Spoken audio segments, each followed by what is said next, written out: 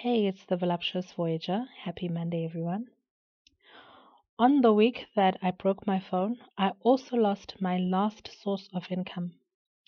I remember initially I tweeted about how not having a phone had been a blessing because it forced me to get out of bed.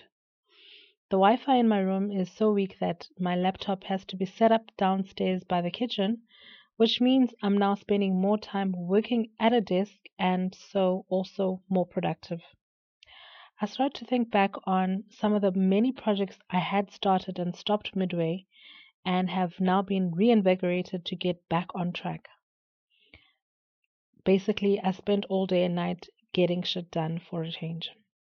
Now, at the beginning of lockdown, my primary work slowed down dramatically and eventually came to a halt. So now all the sources are gone and I hadn't prepared for it.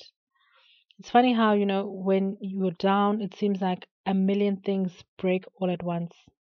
Even so, I've been trying not to look at my situation with despair or a sense of loss, because for a while I knew I wasn't pushing myself or living up to my potential, because I could still get by on the little I was getting. I grew complacent, and that was a mistake. So, what's happening now is just the universe redirecting me back to my purpose. Yeah, it's the deep end, and I've got no choice but to swim.